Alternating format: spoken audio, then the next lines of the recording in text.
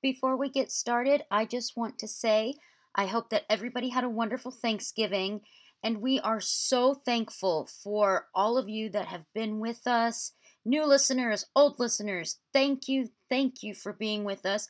Thank you to our Patreon supporters. We could not do this without you. And we have a lot of great content coming up for you guys. But just, we are so thankful for you and grateful. 2020 has been a hard year for everyone, and your support has meant the world to us. So, once again, thank you guys.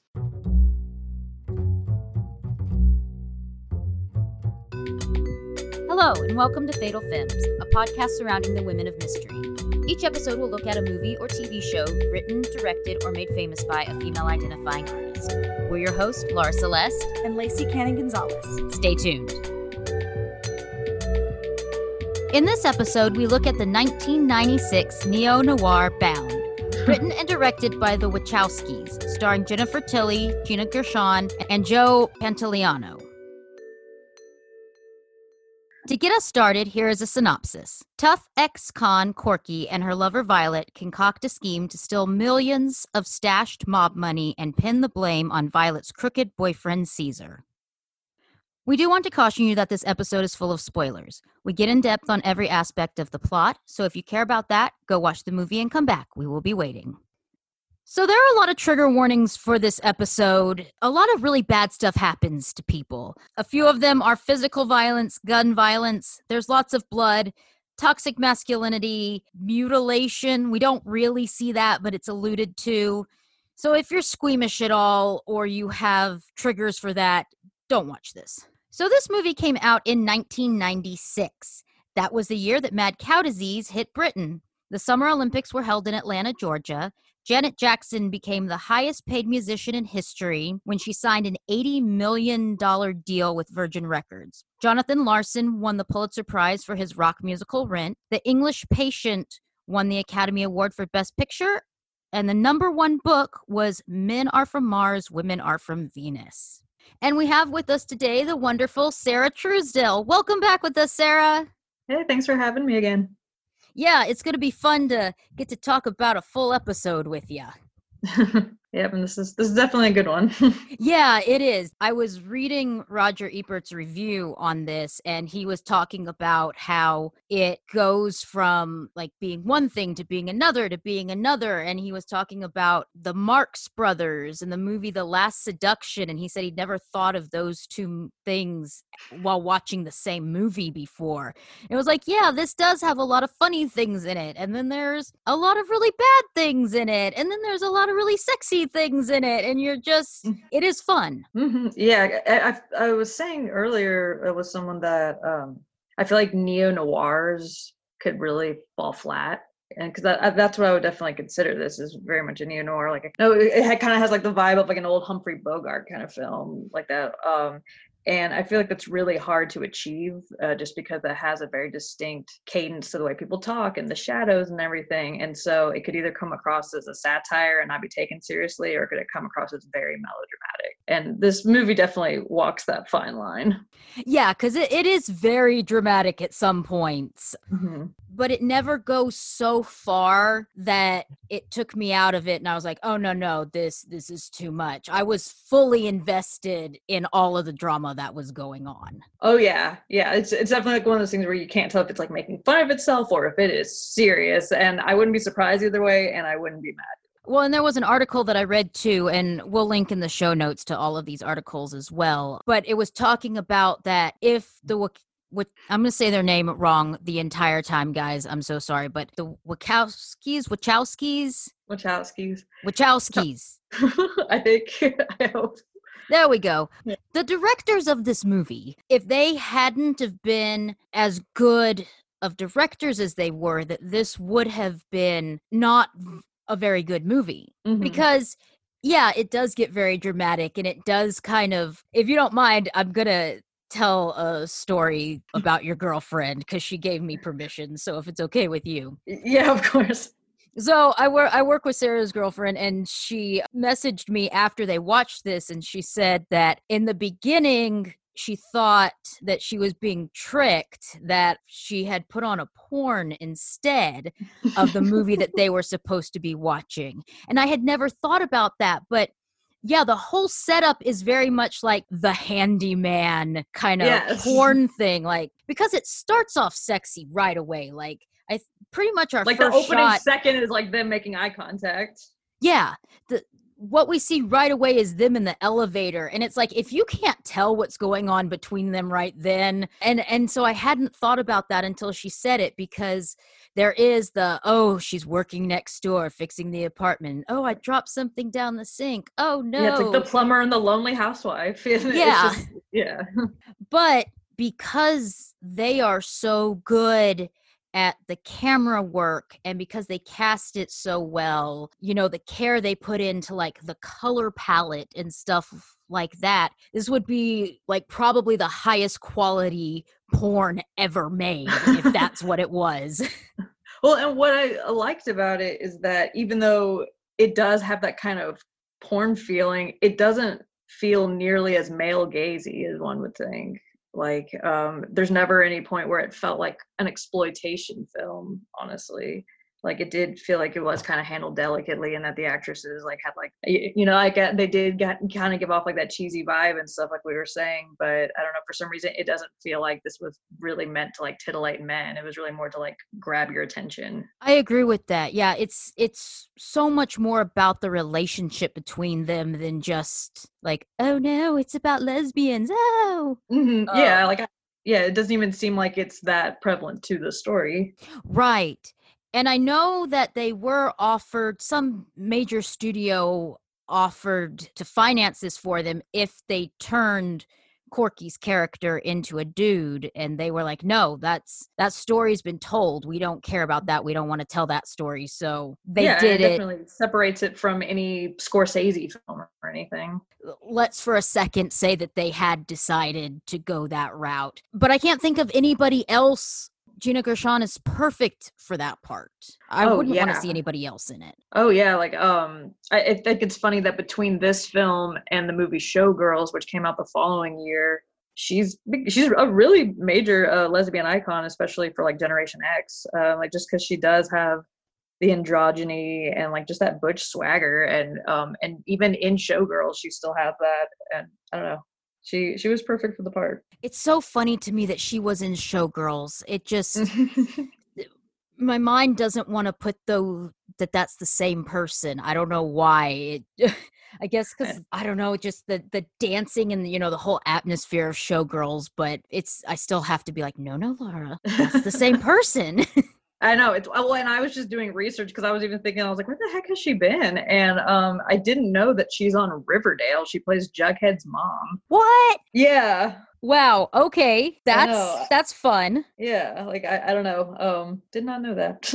I didn't either. I've heard that that's a fun show, in a really CW dramatic way, but there's a lot of CW shows that I've enjoyed over the years, so that's not necessarily a bad thing. Oh no, like I think for me it's just that like I grew up with the Archies, and so seeing them like in gangs and having sex and dealing with drugs and stuff, I was just like, no, they're supposed to hang out at the malt shop and hold hands. I know. Do like the least controversial anything. The least CW things. Yeah.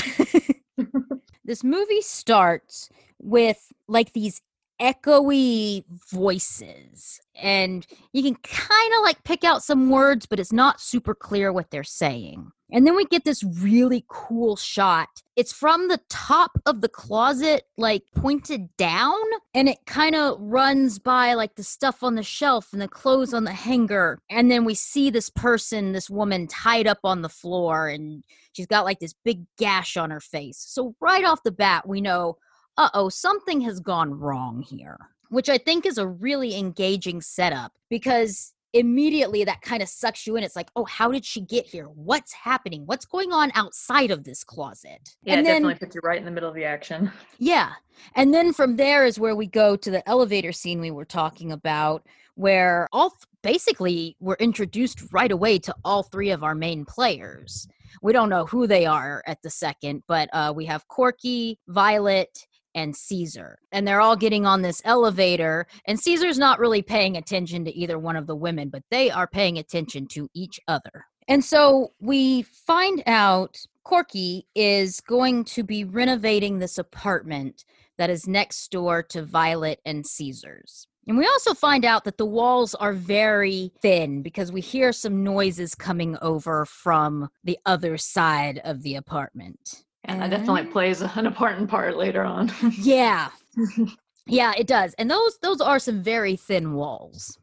Corky, she's like setting about to do her work, and she's very much like the handyman sort. She's got her Roto-Rooter thing, all these tools, all this stuff. I mean, she's doing all the work in this place. A little bit later, there's a knock on the door, and Violet comes over and introduces herself and brings a cup of coffee, and there's a little bit more of this like flirty back and forth stuff going on between them. And so that distinct Jennifer Tilly voice. Oh, yes. Yes. I don't want to say anything bad, but her voice can be very grating. There's a reason that she mostly does like voice acting. Like it's very distinct, but you just don't take it seriously on screen. Yeah. It works perfectly in this part because she kind of sounds like a bimbo, although we find out later that she's not, but just the voice and kind of the way she carries herself is like, oh. Well, it's probably very much like an affect of her voice that because, she's used to having to sweet talk her husband and all the men that come through and everything. So she just naturally puts on that kind of lilt. Right. Well, and as we find out more about her character, what she's had to do to survive based on choices that she's made. So yeah. And also this was 1996 and she hangs out with mobsters and mafia people. So she's looked at in a very certain way, and she's kind of playing a part too.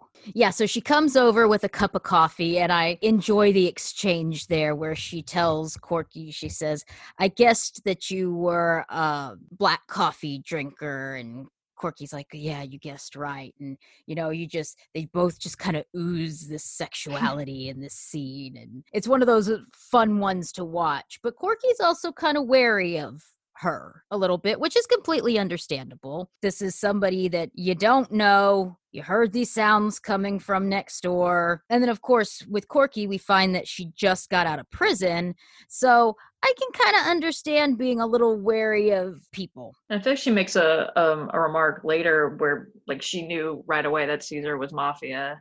And so definitely seems to make sense that she would already know to kind of be cautious around them. Yeah. Violet tells her that she's a night person and wants to know if she'll hold off using the power tools till later in the evening because the walls are paper thin. Yeah, and then from there, we go into a bar where Corky meets up with the bartender, who I guess was one of her friends. And this is when we find out that she had been in jail for 5 years, 2 months, and 16 days. I've never been in prison. I hope that I never am. I don't intend to do anything to get there, but that just seems like such a long time. And yet, like, everybody seems pretty casual about it. Like, oh yeah, 5 years isn't, like, if I had like reunited with a friend I hadn't seen in 5 years, I feel like I would have made a much bigger deal. The bartender was just like, oh hey, what's up? Yeah, that's true. She's like, they said, how have you been? She says something very just kind of like, oh, like shit, or something kind of like that, and they go, okay, now that we've caught up, it's like, I'm sure something like, more has happened. Yeah, I guess in that profession, like, you don't get emotionally tied down and you just expect anyone you know could go to prison anytime. Very interesting dynamic there. But it also, sets the tone and asks Corky if she has a job. And Corky says, yeah, I'm renovating this apartment. She goes, no. Do you have a job? So I guess it wouldn't be a surprise to her because she knows what Corky does, and she just got out and she's expecting her to already start robbing again. To which Corky replies, that's not for me. I'm just here to get laid. And so she does. She tries to pick up this one lady, but then this cop comes over. Well, we don't know that she's a cop right away, but she says, don't I know you? And Corky's like, I don't think so. And then she pulls out or shows her badge, and Corky very quickly decides that that's not quite the table she wants to be at anymore. But she does tell the lady that's with the cop, when you get tired of Cagney and Lacey, come and find me, which quite amused me. Well, and then fun fact though, the woman that she was hitting on in the booth is Susie Bright, who was the choreographer for the lesbian sex scenes. Oh wow, that's cool. So she got to work on the movie and be in the movie. I love it when they do stuff like that. Mm-hmm. Oh yeah, so then from there we go right into way more sexy stuff, because Corky gets a call from the guy who owns the apartment building asking her to go over to Caesar and Violet's apartment because Violet dropped her earring down the sink. And I mean, if this isn't a ploy, like, you know right away that this is a ploy. Because also when she opens the door, Violet's in this very black skimpy negligee. Yeah. I know, and yeah, there's a reason my girlfriend thought this was a porn. Like, it's definitely set up like, oh no, I'm a lonely housewife who dropped her earring. I need someone to snake my drain. And one thing I thought was funny too, because again, it lends itself into this is definitely a ploy. She's not even wearing the matching earring. Just like, I never noticed that. She has on a completely different set of earrings. She has on like these little diamond stud looking things, and the earring that she dropped down the sink was like a long dangly one. I guess she couldn't be seen with just one earring. It's unbecoming. Yeah. So I thought that was very clever too on the part of the costumers and the filmmakers, because if you had any question about, okay, well maybe she actually did. Well, I mean, she did drop it down, but it's not when she was doing the dishes. That to me was like the proof. Oh no, this was done on purpose. It's like, girl, you don't wash dishes. Yeah, that's a nice apartment. I bet they have a dishwasher. Yeah, there's no way. Dressed like that? No. Yeah, and she has really nice nails too. There's a lot of times in the movie where you see her nails. She doesn't do dishes, not hand wash. But yeah, so she does find the earring. Violet wants to pay her, and Corky's like, no, just I gotta get back to work. She says, okay, well, at least a drink. What do you want to drink? And she just goes, beer. Yeah, like, of course. Yes, I did enjoy that exchange too. Because I feel like she does it again, where she's like, what kind of car do you have? She's like, a truck. She's like, right, of course. Like, yeah. She's like, you're such a stereotype, Corky.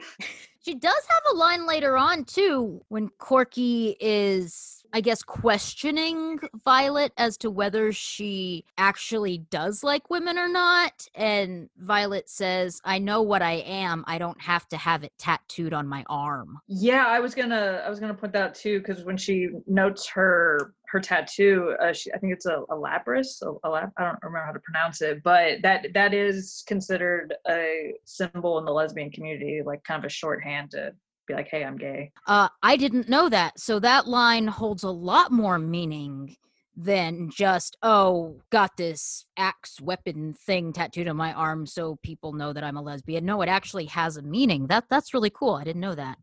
Mm-hmm. Yeah, because like I feel like they try to set it up like Violet is just this, because she even makes the joke, like she looks at Gina Gershon and goes like, do I make you nervous? She goes, curious, and she goes, I'm feeling a little bit curious myself. And they always put that in the trailer, kind of implying that she's this straight curious housewife, but then later she notes like, no, like that person saw me in a bar with a woman once, like he knows what I am, like. And so it's kind of nice to know like, no, this isn't her first time, like she saw a woman, she likes the woman, and she went for it. Yeah, and it too, I guess, leaves a question a little bit of, I kind of assumed that she was just with Caesar as kind of a I don't know what word I'm looking for, but a meal ticket. Yeah, exactly. Because, he's got a lot of money. He says at one point that when he found her, she had nothing and she was nothing. So this was a chance for her to live in a nice place and have nice clothes. Did they ever officially say what her background was? Was she like a stripper or a hooker? Did they ever say? Well, she's still a hooker. Yeah. And so I figured like, was it kind of that instance where he was like, I saved you. Like you literally were a prostitute. That's what I assumed. But yeah, they never say exactly, I think they say where her and Caesar met, but it's just some kind of generic sounding like a dive bar or something. Yeah, I didn't write that down. So either it's something very important that I missed, or it's not really that important. Either way, I don't know. But yeah, I do like that, because so many times when there is a movie, a lot of times it's like the awakening of one of the people. Especially in the 90s. Yeah. So the fact that, no, she knew that this was what she liked. Yeah, she never really gives an indication that she's really bisexual. It's more like she's just using the men because they're the ticket to, money or a better life. Yeah, because I think even when Jennifer Gershon hears her, she says like, "Oh no, that wasn't sex, that was work." Kind of implying like she doesn't even see it as anything intimate because she's not interested. So I did really enjoy that in the characters, and just how strong Violet actually is, because there's so many times when she's like, no, I know exactly who I am. No, I know exactly what I'm doing. Everybody thinks that I don't, but I do. Yeah, she's definitely a very underestimated person. Yeah, and that's super fun in the scene where after Caesar's figured out what all they're doing and he's got her tied up on the bed and she starts just kind of laying it out for him, and he's like, this isn't the Violet that I knew. This isn't my Violet. And it's like, well, no, she was just playing a part for you. You don't know Violet. Back to where we left off. This is a seduction scene full on, and that's what at one point Corky asks, what are you doing? And Violet says, isn't it obvious? And yeah, I'm seducing you. Yeah. Like, she's very straightforward. Like, you're literally sitting there with your hand on her boob. It's pretty clear. Oh yeah, she's like, I have a tattoo. Would you like to see it? And when I first saw the lighting is so dark, like there's so many shadows. I was like, I don't even think there's anything there. I think she's just convincing her. She's like tricking her into looking at her boobs. Yeah, and she's got this little bitty tattoo, and she says it took her all day to do it. And I don't have any tattoos, but that seems like a pretty unless it was like one. A stick and poke or something. I was like, it secretly has like the entire Bible like lines like written teeny tiny into the rose or whatever it was. They really start going for it, and then Caesar walks in. They've got to quickly, oh no, straighten up, get the clothes on, stand up. Oh yeah, and but of course the moment he sees, because he's about to like go off the deep end and snap, but then he sees that it's a woman, and like the situation is immediately diffused. Like it doesn't even occur to him that his wife was like fooling around with a woman. Yeah. And that just shows how little he knows her at all. Oh yeah, this is when we get a lot from Caesar in this little bit of dialogue, or this little scene here, because one, he knows that she's an ex-con because he said he knows the type of people that the building owner hires. So right away, he knows that she's been to prison. He also holds some money out to her and says, we're good people here, and gives her the money and tells her that if she doesn't know what he's talking about, then he's going to have to worry about her. And he doesn't want to worry. So she takes the money. Well, and watching it a second time, it kind of makes you laugh because Caesar is not a bigwig. Like he's kind of a low tier thug. And so him like kind of walking the walk and like flashing his money and like acting tough. Like you could kind of tell that Violet's in the background rolling her eyes. Like you are not as hot as you think you are. Yeah, I hadn't thought about that, but that is true. He's not really anybody important. He's a very disposable person in the business. But that night, as Corky is leaving, Violet shows up in her truck and says that wants to apologize. And I liked this part too, because Corky says she hates women who apologize for wanting sex. And it's like, yes, thank you. Because, society has always said like, oh, women shouldn't want that. Women don't want that. And I liked that, just with that. She's like, I'm not gonna slut shame you for coming on to me. Like, yeah. It's okay. But then she said she's not apologizing for what she did. She's apologizing for what she didn't do. Yeah, Violet's got moxie. Yeah. And that's the thing, like, because you would expect that that Corky would be the one making all the moves and hitting on her and smooth talking her, so it's cool that it's the other way around. And Violet continuously shows how strong she is in that she goes for what she wants, even though she has this persona of being like very docile and very pleasing and Submissive. right. But she's the one that's really moving everything forward. Oh yeah, we find out that Violet and Caesar have been together for 5 years. And Corky says that 5 years is a long time. So basically, they about got together the time when Corky went into prison. So they've both kind of like been in their own prisons. Yeah, definitely for sure. Although Violet's has been a lot more pleasant. She got to hang out in a penthouse and like rock some fur and all that stuff. But she just, was in a very awkward situation, married to a man she didn't love and dealing with like dangerous stuff. Like the one thing that always gets me about getting involved with a criminal organization is, that one day you're going to be disposable. So and you're going to be a target. I don't know that there's very long life expectancies for being a career criminal. So probably not. So I'm not looking into that.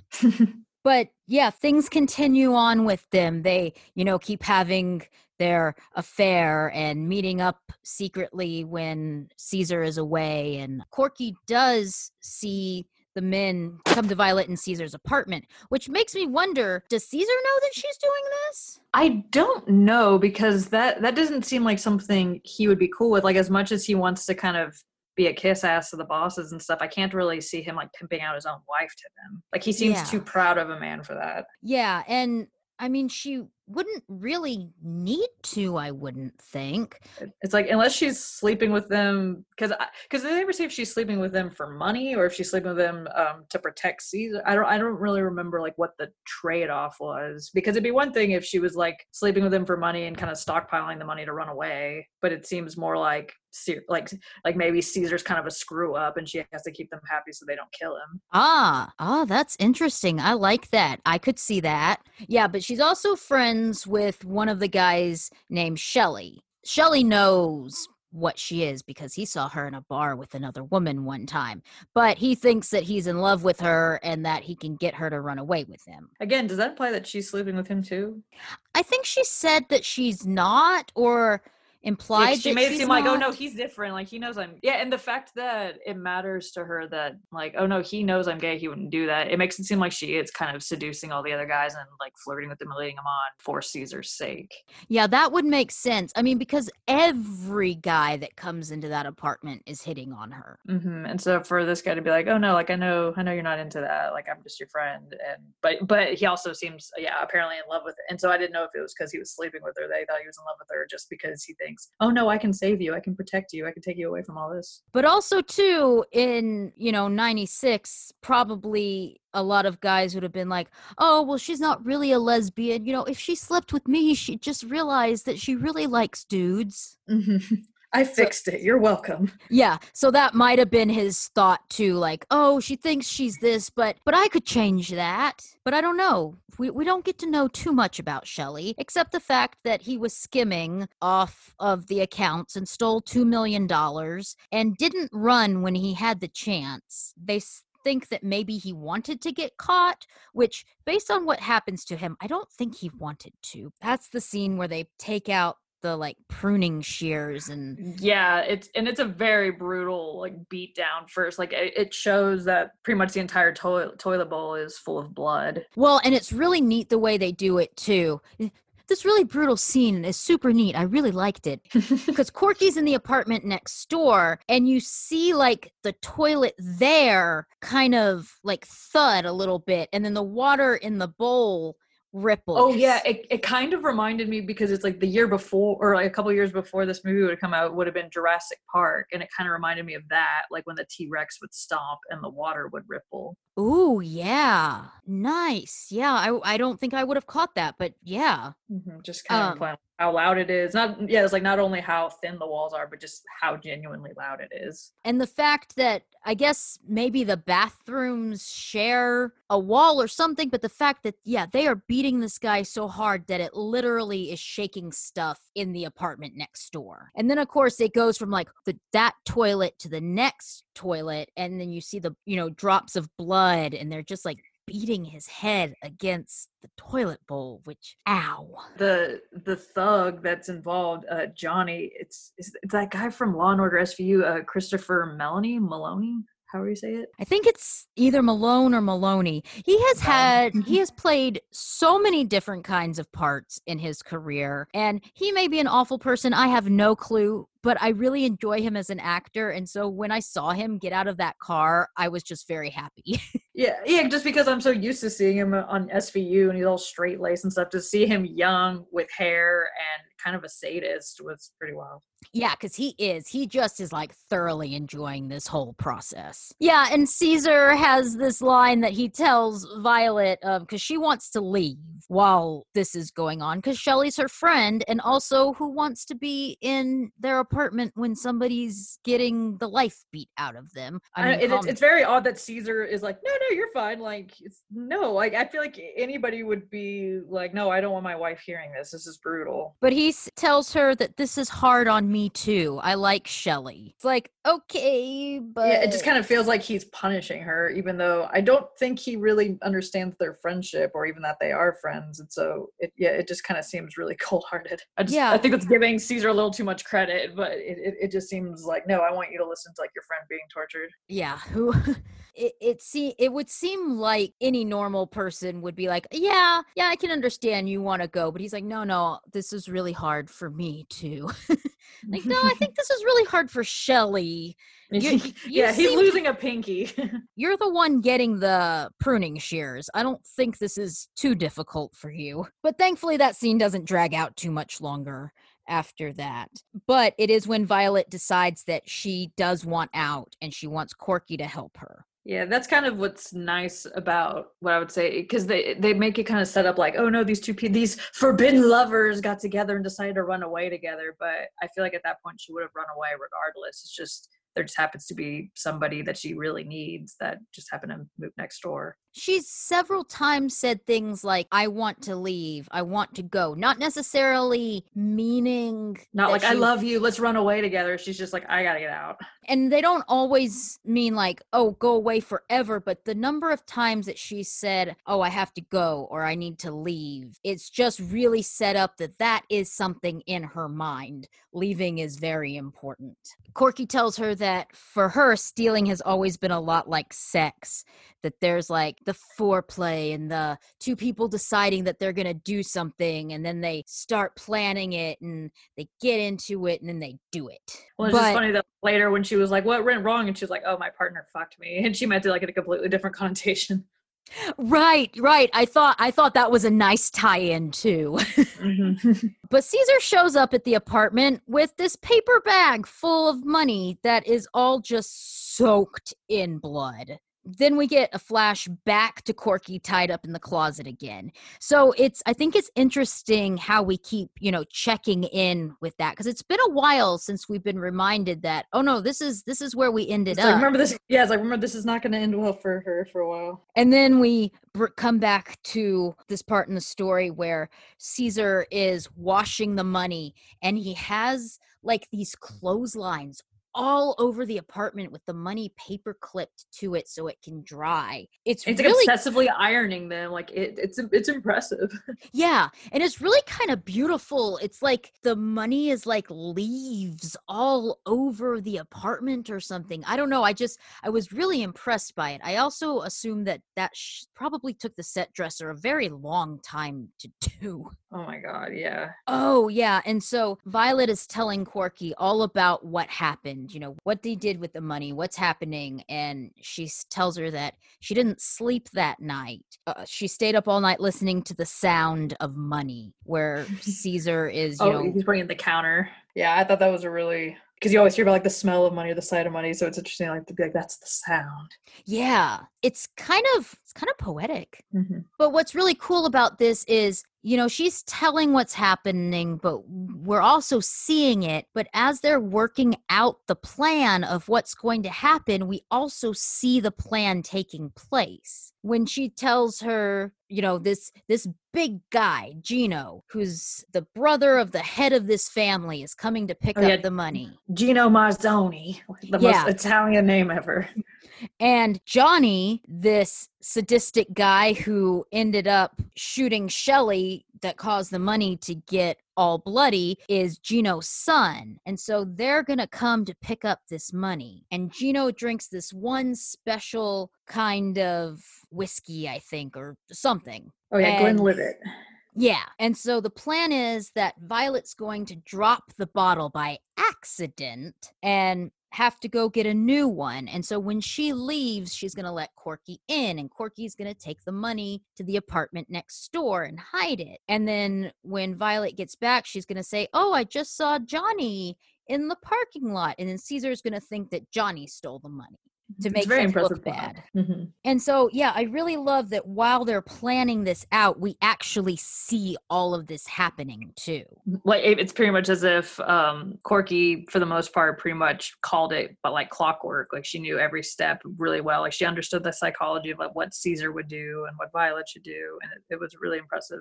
I am definitely not that smart. I've always wanted to be a con artist, like or like rob a bank or anything like that. I always thought that would be so fun, especially if I just don't have that way to think that far ahead. Yeah, Dirty Rotten Scoundrels, like, to be a con artist. But she outwits them. I wouldn't get very far into my con before I'd be like, I don't know. I'd be like, I'm going to take their key. It doesn't work. Oh, no, then I guess not. Nothing. Yeah. And now I'm out of ideas. Okay.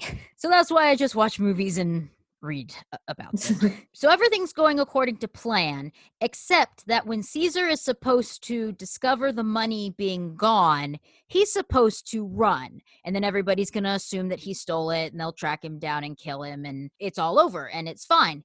Except he's much craftier than what they give him credit for. Yeah, it's like another example. It's just like Caesar and Violet both like really underestimate each other. Yeah, because he doesn't run. Oh no, he's got a plan. Or he doesn't really, but he's gonna do something. Of course, it all ends up going terribly wrong. When Gino and Johnny get there, he decides to call Johnny's bluff. Of course, Johnny doesn't know what he's talking about, but he pulls a gun on Johnny, which, of course, Gino gets really upset about. Then he points the gun at Gino, which really makes Gino upset, and then he kills them both. Yeah, Caesar has no chill. He's really like and so it's kind of one of those things that they expected him to run, and I can't decide if it's because he's smarter than that, or he thinks he's smarter than that, or if it's that he's even more cowardly, like he would rather like go crazy and like kill them all in a panic rather than like just spend his life running. That's the thing. I'm not sure either. But yeah, he's not going to give in to this. He's going to see it through no matter how bad of an idea it is. But because of the gunshots, the cops are called. This was really good, like fast thinking on his part. Like I thought this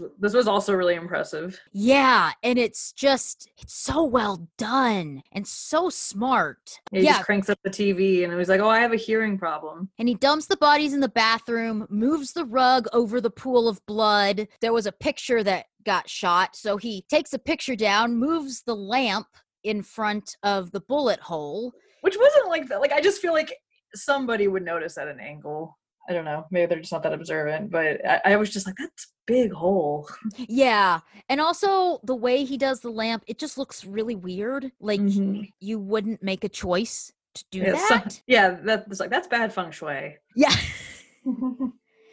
But yeah, the police come in, and that's what he tells them, that he has a hearing aid, that the batteries went out, so he turned the TV up really loud, which it also was a bit of luck that he was able to find something that had gunshots on it. Like I know, because I was like, what if he did it and it was like Little Mermaid or something? Like, how was he going to cover that up? All you can find is, Say Yes to the Dress and 4 Weddings. Whatever crap was on in 1996. Yeah. And then the police officer also has to go to the bathroom, and there's 2 dead bodies in the bathtub. So yeah, I like they get really close to Caesar's face, and he's clearly perspiring and just freaking out, like, oh my god, I'm gonna have to kill these guys. I think he's even got a gun wrapped in a towel. Yeah. So he's ready, and it's such a tense scene. It's so good. And Violet tells him that she's leaving. She is not going to have any more part of this. This is too much. He pulls out well, if you're not with me, then you're against me. And he just seems very paranoid at this point. Like it's like obviously like he's correct and like finding her suspicious, but in this moment he doesn't seem like someone that's very alert and like one step ahead. He just seems like everyone's a suspect, and he's just so erratic right now, and he just killed a couple people, and so there's really no predicting what he would do.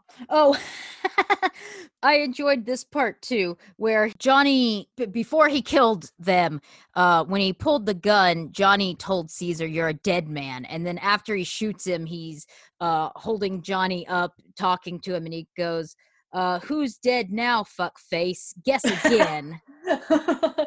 Yeah, that was definitely a personal vendetta with him. It wasn't just him being mad about the money. He just really hates that guy. Yeah, I guess a little bit of credit to Caesar that he recognized Johnny for being sadistic, and it was like, hey, I don't like that guy. But I mean, that's like just a itty bitty tiny itty bit of credit. Yeah. But that's another thing. We never know exactly why Caesar and Johnny hate each other so much. Violet says it's something that happened before she came along. Which I think she's like, basically he thinks he's an idiot.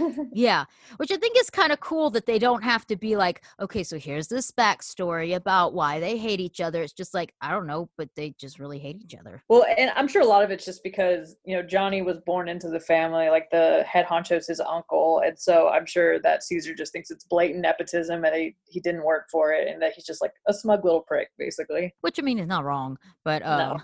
And so Violet goes in to call Corky and tell her that things are not going so well. Caesar catches her on the phone, and this is the beginning of where everything just starts to go downhill. Sorry, I'll backtrack. Before that, they go and they trash Johnny's apartment looking for the money. Can't find the money. So what Caesar does is he calls one of the other guys and says, hey, they never showed up. This is weird. What's going on? So they say, okay, Caesar, something must have happened. You sit tight.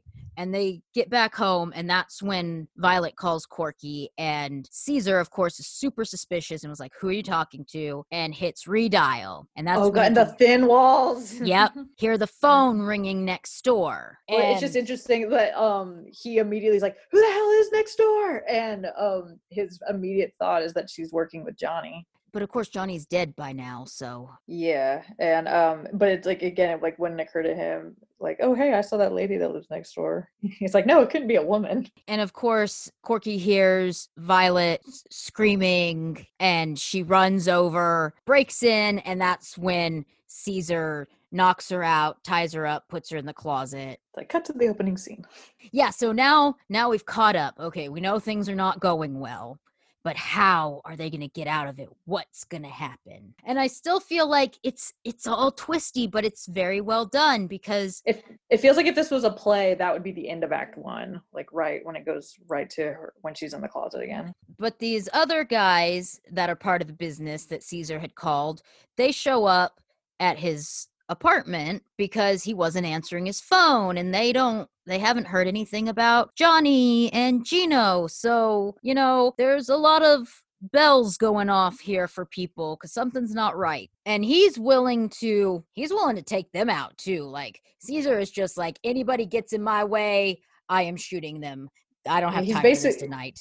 Yeah, he's basically a wild animal backed into a corner. Like, it's not even really him being this criminal mastermind. He's just scared shitless. Because his thought was, if he can find the money, he just gets rid of Gino and Johnny's bodies, and then, I don't know, they just never showed up. I guess maybe some other people killed them and we'll never find the bodies. Oh, but here's the money, everything's cool. But without that money, everybody's going to think that he did it. And Caesar definitely is a very proud man, like a very insecure man, kind of what I was saying about he's a low tier thug, and he clearly doesn't like being upstaged by Johnny, who's clearly younger than him, and he's just afraid that like this was like his big shot and he's screwing it up, and that like his pride being wounded is almost more like that's more upsetting to him than like his life being at risk. He would rather go through all that, but he doesn't want to look like the coward. Like he could just run away and look like he's the one that stole it all, but he doesn't want them to think of him as this rat. Yeah, you're right. His reputation at this point is more important than his life. But it goes okay because Violet's pretty smart too. So she takes Gino's or Johnny's cell phone, one of their cell phones, out of their pocket and calls Caesar. And 1996 cell phone. Oh, flip phones. I love flip phones. Oh my God, yes. Tells him, say that Gino and Johnny were in a car accident, but everybody's okay, but they're at the hospital. Stay on the phone till I get out here. You have to let me and Corky go. Nobody gets hurt. So they get rid of the other guys, but it doesn't work out quite so well because Caesar's not going to let him off that easy. Well, because even when he busts out like the pruning shears and stuff, he basically copies the script that Marzoni said in the beginning. Like he can't even come up with his own technique or his own material. Right, yeah, he's gonna cut off. I'm gonna count to 10. Yeah. Violet's fingers until Corky tells him where the money is, and so she does. She tells him that it's next door in the paint, and so he does. He goes and he tips it over, and the money falls out of the paint buckets, and there's just paint everywhere. And at least it's in a bag, so he doesn't have to clean it all over again. Yeah. Yeah, that was smart of Corky you put them in some plastic bags so the money didn't get ruined. Like, I've already washed and ironed all of these, so like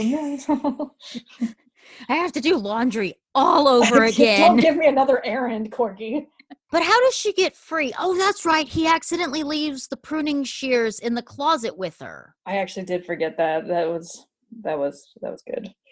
Because I was like, ooh, you got to be real careful because one wrong snip and yeah, you've cut your hand, you've cut your finger off. But she does. She gets out. This is one of those movies, like, so much happens that by the time I get to the end, I'm like, okay, wait, how did that happen exactly? Oh, but she does. Corky gets out and Violet runs off. That's what happens. Mm-hmm. And then she comes back. Yeah, and Caesar chases her, and so while they're gone, Corky goes into the other apartment, and she tracks some paint, and then takes her boots off, so there's no other footprints. And again, Caesar acts really fast. He's like, okay, if she did this, she's clearly behind me. And also Violet calls, I think it was Mickey is the character's name, that was... Oh, yeah, and she's like, he made me do it! And it's like, no, Caesar! He's coming, no! And then, hangs up the phone. Of course, there's that act again, because as soon as she hangs it up, she's like cool as a cucumber. Oh, yeah. She knows how to play the game. So she is brutal because she finds Caesar in there. He says, you don't want to shoot me. She basically tells him, you don't know anything about me. And then just pumps him full of bullets. And it's such a cool shot because he's all over the white paint and the blood flows into it. And he almost looks like a snow angel or something. I don't know. It's a very cool shot. Again, just how they play with color in this movie, it's just really beautiful because the red and the white, how it kind of mixes together, and like you said, you expect him to start moving his arms and legs and make a snow angel. Mm-hmm. And then this is another part that I kind of love is we don't know what they did with him. We don't have to have that scene of them disposing of the body. We just find out that they did. He just disappeared. Because if anything, because people know he's in a gang, they could leave him there. People will just think oh no, Marzoni or Johnny or whoever killed him. The next scene is Mickey is with Violet and they're saying, oh, I can't believe that Caesar would do this. Yeah, we don't know where he is, but we'll find him. Are you sure? And again, another guy that's like, well, my offer still stands if you want to come be my girl. And yeah, it's basically she's just I could be any mobster's wife today if I wanted to. She's been networking. But she's, very much no, I just need to get away for a little while. And so they all leave and Corky shows up in her brand new red pickup truck. which I laughed because when she showed it and it was kind of dramatic, like clearly you're supposed to be impressed. And I was like, what? Crappy Ford? Like, and I was like, oh, right, because it's from 1996. And so I was just so unimpressed. I was like, oh, right, that's like brand new in 1996. Yeah, that was probably a really nice truck at the time. You know, I was like, it's just a piece of crap. Who cares? Like, now she probably would have had like dually something giant truck or cruising the Escalade. or now, you know, a super sleek sports car or something like that. Mm-hmm. But yeah, and they ride off into the sunset together. Oh, and I love that line. She was like, you know what's the difference between you and me? And she goes, no. She goes, neither do I. Yes, I love that too. That's such a good closing line. Yeah, that was one of the fights that they had. She was saying Corky thought that there was a lot of difference between them. That was when they were having the fight about, like, you and I are from two different worlds. Like, who hasn't heard that fight? Like, but yeah, so it has a happy ending. Yay! Mm-hmm. Which was very rare at the time for queer couples. And that was one of the things that Gina Gershon said that she loved about it, was that in the end, she got the girl and she got the truck. Mm-hmm. Yes, she's a simple woman. She just wants her truck, lady. Oh, and the money too. Oh, yeah, and $2 million. You can forget that. Simple things. You don't need much in life, you know. Although, I mean, I think I could probably make $2 million work really well for me, but it's not. It's not as much money now as it was in '96. Oh no, but still nothing to sneeze at. Oh yeah, no. If I just continue as a working stiff, I will not see that kind of money. But Gina Gershon said that some of her influences for her character were James Dean, Marlon Brando, and Clint Eastwood. I can see it, and I definitely think that if this movie was remade, I could see that role being played by Ruby Rose. Ooh, good casting, yeah. Like, she's not a great actress, but like, I mean, this wasn't exactly great acting, so it was.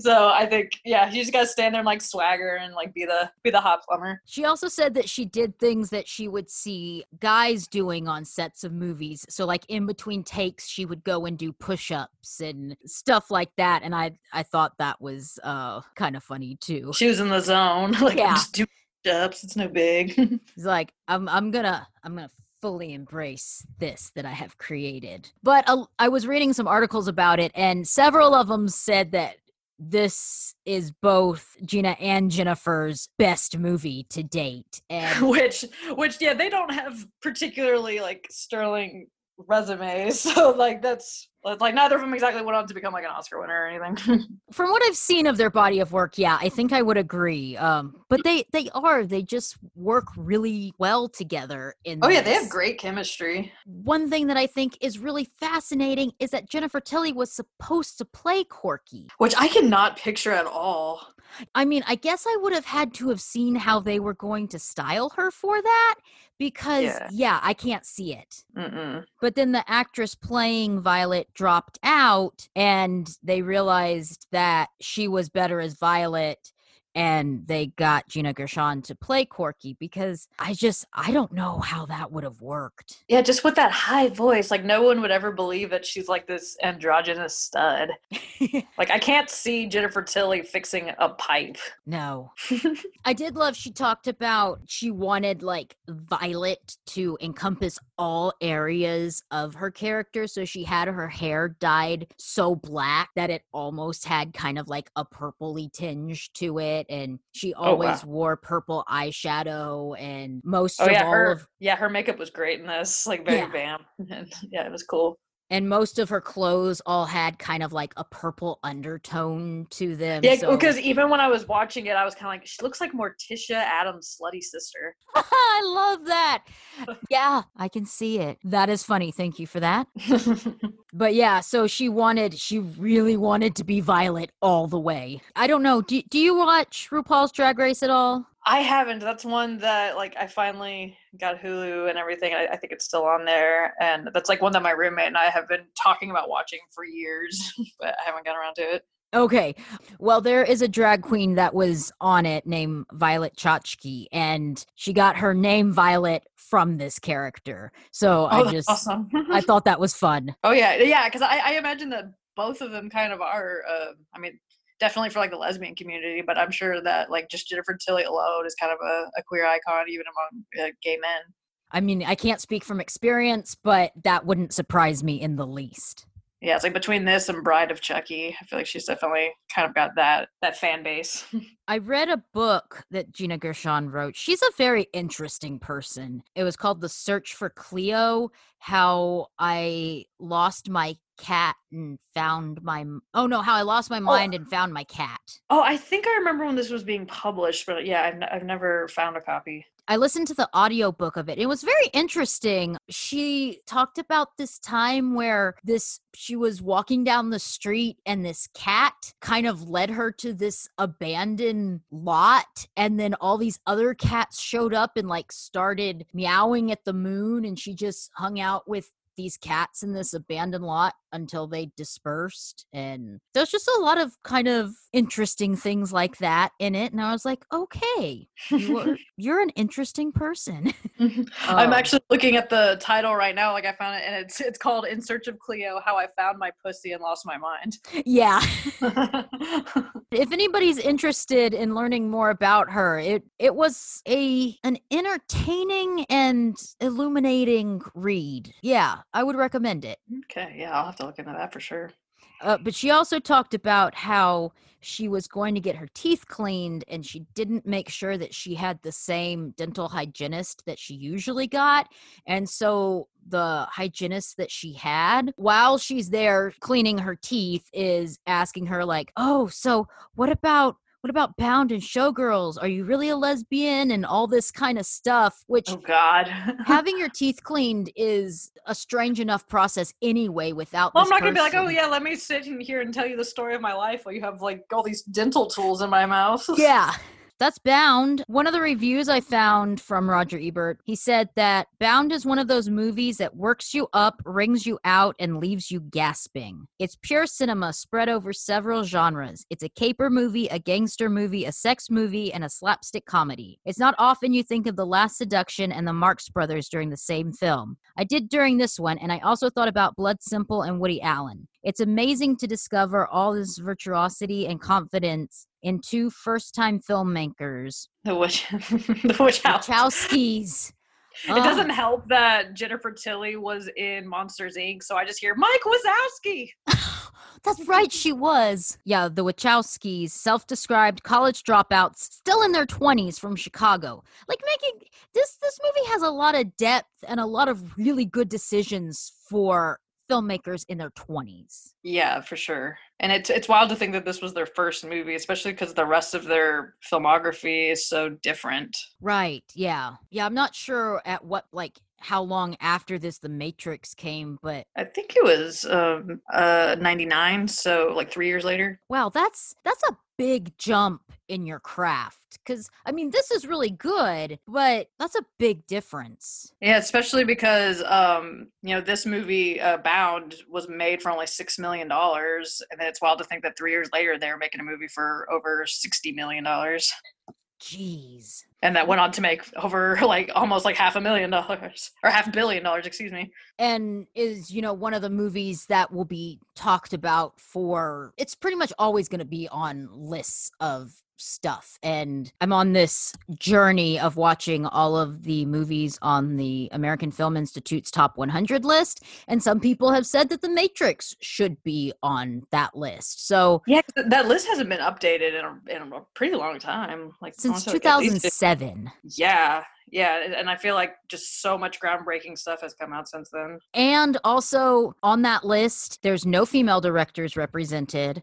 I think there's one movie by a director of color, and that's Do the Right Thing. And everything else is white directors, white male identifying directors. Wow. Oh yeah, that we need to change that. We definitely need to get that updated. Yeah, it needs to be updated a lot. And it's one of those things that I think Steven Spielberg is an amazing director, but he's got like 5 movies on the list. I think a lot of that is just because I guess they were just groundbreaking at the time. He's one of those people that I always say, like, he's a businessman first and a filmmaker second. And so, like, I guess it's, if anything, he's just kind of like George Lucas, where they they get more credit for how their movies changed the game from a business perspective. Ah, yeah, I can see that. And they're just beloved classics.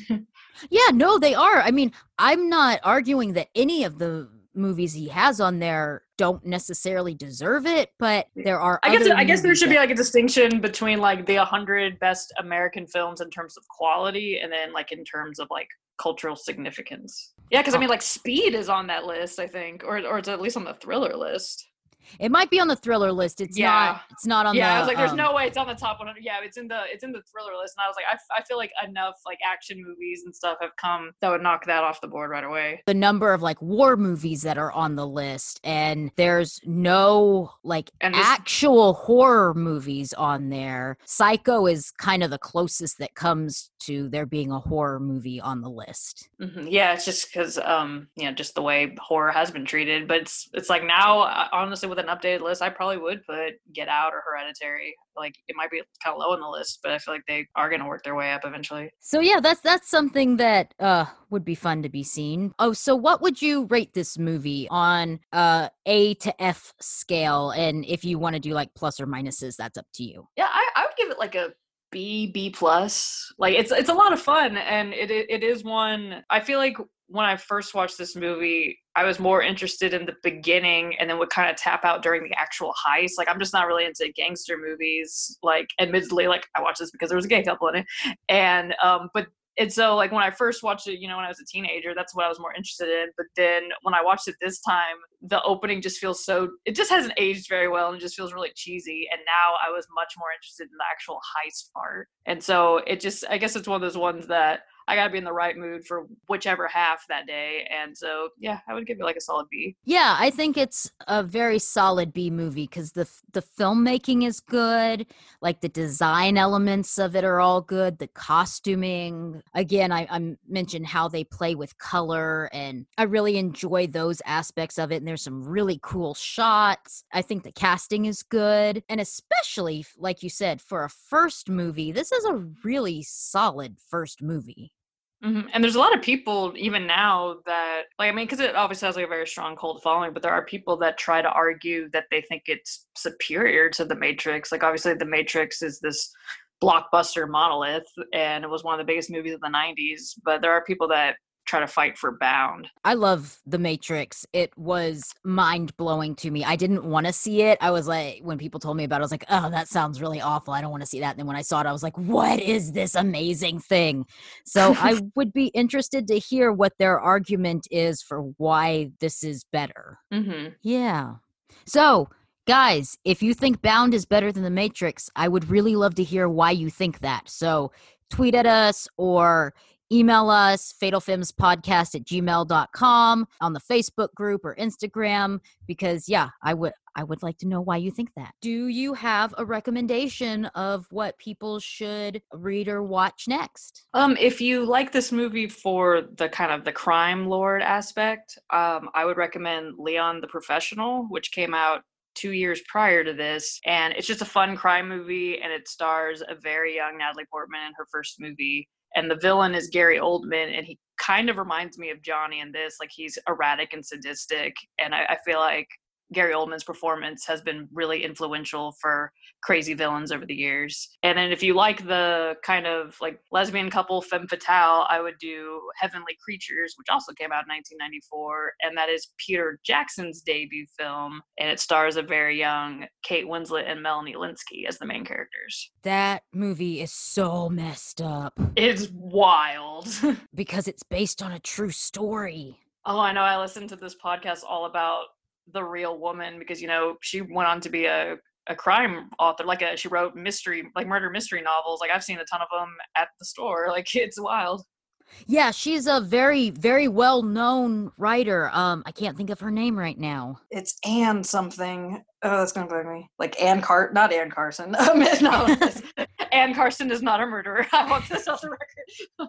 Oh, Anne Perry. Anne Perry. That's her name. I had floated the idea of covering that one on the show, and my sister had seen it before. So, because when I mentioned the name, she was like, no, that movie messed me up. Yeah, that is a very trippy movie. So it's very very well done, but of course the whole thing is knowing that it's real. Yeah, that is very disturbing. But yeah, oh, awesome. Okay, good recommendations. I have not seen Leon the Professional. It's very good. It's very campy and over the top, kind of like this one. It has that neo-noir vibe, and it's just fun to see baby Natalie Portman and Gary Oldman. So my recommendation is The Handmaiden from 2016. I'm not going to try to say everybody's names because I will butcher them so bad, but all of the information will be in the show notes. It's based on the novel Fingersmith by Sarah Waters, and I think it's really cool how they took this like British thing. Yeah, it was like a Victorian era, like very Dickensian, and then they made it completely different. It is fantastic. I watched it because our friend Rebecca was like, you have to watch this. And yeah, she lent it to me too. The basic premise is a woman is hired as a handmaiden to a Japanese heiress, but secretly she's involved in a plot to defraud her. But there is so much more. Like, it is twist upon twist upon twist. And it's another ladies in love story. So there's crime and there's ladies in love. So that's how I'm tying this in for my recommendation. That is a good reason. Guys, this is a great movie. Go watch it. Is there anything else that you wanted to talk about or that we missed or anything? I think it's that. I think that's about it. The main thing, I guess, is that it wasn't really until we started talking about that I just really noticed like the very recurring theme of just underestimating somebody in this movie, especially Violet and Caesar. Like, it did become more of a cat and mouse than either of them would have expected. Yeah, now that I'm thinking a little bit more about it, while Corky is the one who came up with the plan, it really is a lot between Violet and Caesar of, okay, can I pull something over on him? Okay, can I get the upper hand on her? So Corky was like the mastermind, but they're really the ones that are moving the pieces around after it all gets started. And I feel like a lot of that comes from knowing each other very well and also not knowing each other at all. Like, she knew that he would react this way if they didn't have the scotch or hit like that his boss wanted and stuff like that. But she didn't expect that he wouldn't run. He thought that she wouldn't shoot him. And he was very wrong. Yes. That is not the thing you want to be wrong about in a relationship. Well, thank you for being with us. If you'd like to mention where people can find you online. My Twitter's just Thus Spoke Me 512, and my Instagram is Thus Spoke Sarah Truso. Excellent. So, thanks again. This was a lot of fun to talk to you about this one. And yeah, absolutely. Thanks for having me. All right. Bye. Bye.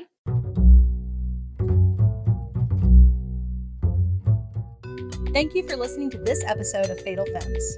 Like us on Facebook at Fatal Femmes and follow us on Twitter and Instagram at Fatal_Femmes. Have a question or comment for the show? Shoot us an email at fatalfemmespodcast@gmail.com. Episodes are now available on iTunes, Google Play, Spotify, or whatever podcatcher you use. Don't forget to leave us a rating while you're there. If you like what you've heard, check out our Patreon page. We have different sponsorship levels with perks that will allow us to make more content and better quality episodes. We hope you enjoyed this episode, because if you didn't, the consequences could be fatal. Thanks for listening.